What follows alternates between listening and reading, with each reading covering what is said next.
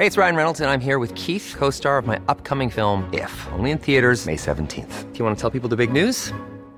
All right, I'll do it. Sign up now and you'll get unlimited for $15 a month and 6 months of Paramount Plus Essential Plan on us. MintMobile.com/switch.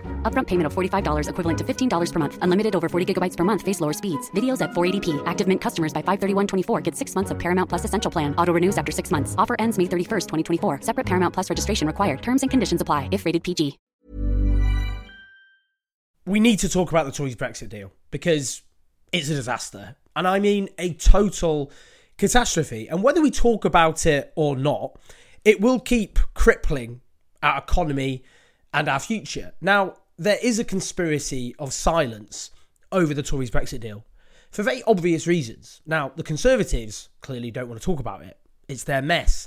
They did this. They negotiated this particular deal and they are defending it to the hill. It is an existential issue for the modern Conservative Party. Neither with the Labour Party, and that's because, frankly, they fear they will alienate the voters in key marginal seats that they need to win over, and they are fearful of reminding people, highlighting Keir Starmer's history as a die-hard Remainer when he was trying to position himself, of course, as the next leader of the Labour Party. But obviously, much of our media aren't talking about it because most newspapers backed it, like the major ones like the Mail, like the Sun, like the Telegraph. But also the BBC isn't willing to talk about it, not just because those right-wing newspapers help frame the political coverage of the BBC, but because internally there has been a decision that it is a responsibility of the BBC not to be seen to have a pro-Remain bias. Now, allegations were made against Robbie Gibb, who used to work for the Tories and then worked for the BBC in a senior position and then became a spin doctor for Theresa May and then came back to the BBC. And Emily Maitlis, the former Newsnight presenter, suggested that he was pushing an agenda, I suppose, sympathetic to the government within the BBC. Look, the net result is silence, largely, over this issue, with notable exceptions. Also, to be honest, look, those of us on the left, because we weren't, frankly, comfortable, to say the least, with the fact that elements of the Remain campaign clearly used it as a means to attack the left-wing leadership under Jeremy Corbyn of the Labour Party. That happened. Gloria De Piero, who was a Blairite MP, put it to me that her colleagues, some of them were using it for that purpose. Didn't mean they weren't genuine and sincere Remainers, of course they were, but it was used as a useful device, and also it opened up a culture war in this country, turning us into Remainers or Leavers, rather than who's got wealth and power and who doesn't, which cuts across that particular cultural divide, if you like. And also, people like myself have profound misgivings about the EU and its coming form.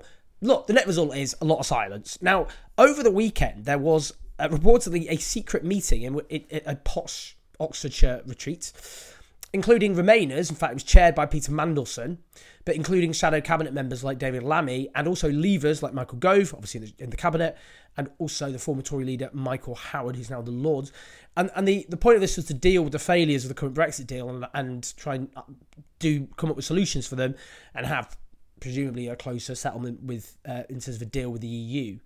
I don't think this is good news at all. I don't think a lot of the centrist Remainers have learned from the mistakes of the past when they were very easily cast as elitists who were plotting in secret to thwart the will of the people and all the rest of it. I think you need to learn from that, and I don't think they are. I don't think going to posh Oxfordshire mansions, some rural retreat, to discuss this without any public transparency, I don't think it's good, and I think it will be seized upon, and it is being seized upon, by those who support this deal, or even a worse deal, frankly. The likes of Farage want a harder deal. But let's just hear what Rishi Sunak had to say in response to that meeting. Apparently this Brexit meeting that took place relatively recently, did you know about it? Do you sanction Michael Gove to go and talk to other MPs?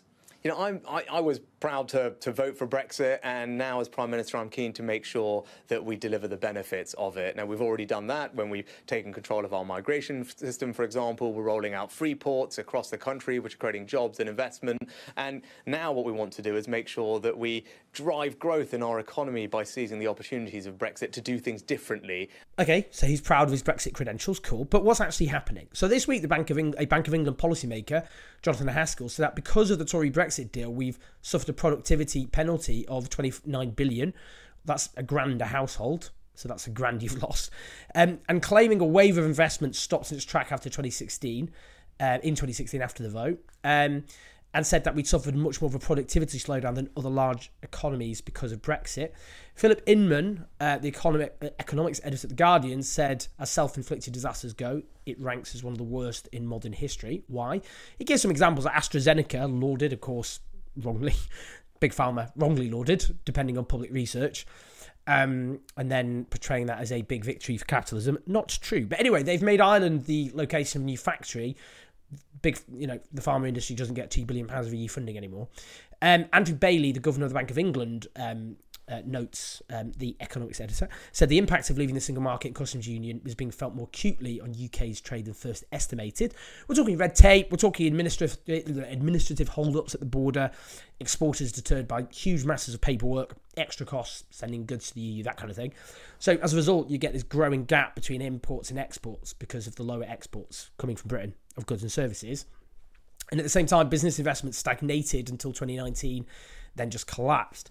Now, it's interesting, at The Telegraph, a right-wing columnist has declared Brexit is finally dead and the Tory party will soon suffer the same fate. We can only dream, can't we? Hey?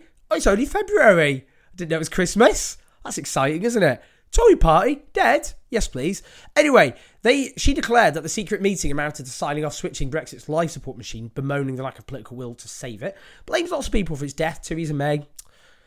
Not going to defend Theresa May. I really hate the rehabilitation of Theresa May after what she did. The political elite for seeing Brexit as only a damage limitation exercise and a lack of vision by the Brexiteers.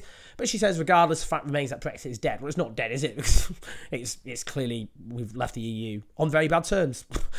And I suppose talking about the politics of it, circling back, again, my fear is always of a culture war, which I think is poisonous. It was poisonous.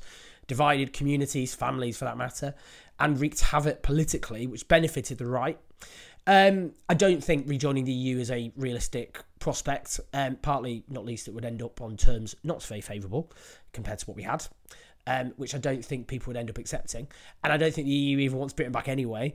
So people like myself, on balance, would have preferred to stay in the EU for obvious reasons, and try to reform it, but then that's not an option now.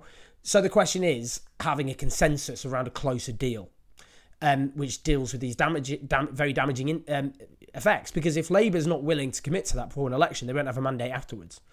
And then they're going to be in trouble because, at the moment, I think people look at a lot of the economic damage in the aftermath of the pandemic, don't they? And in terms of the war in Ukraine. But I think when it becomes clear, well, actually, a lot of this is down to Brexit, without those kind of distractions, if you like, then I think people are going to get quite angry about it all and want some sort of solution.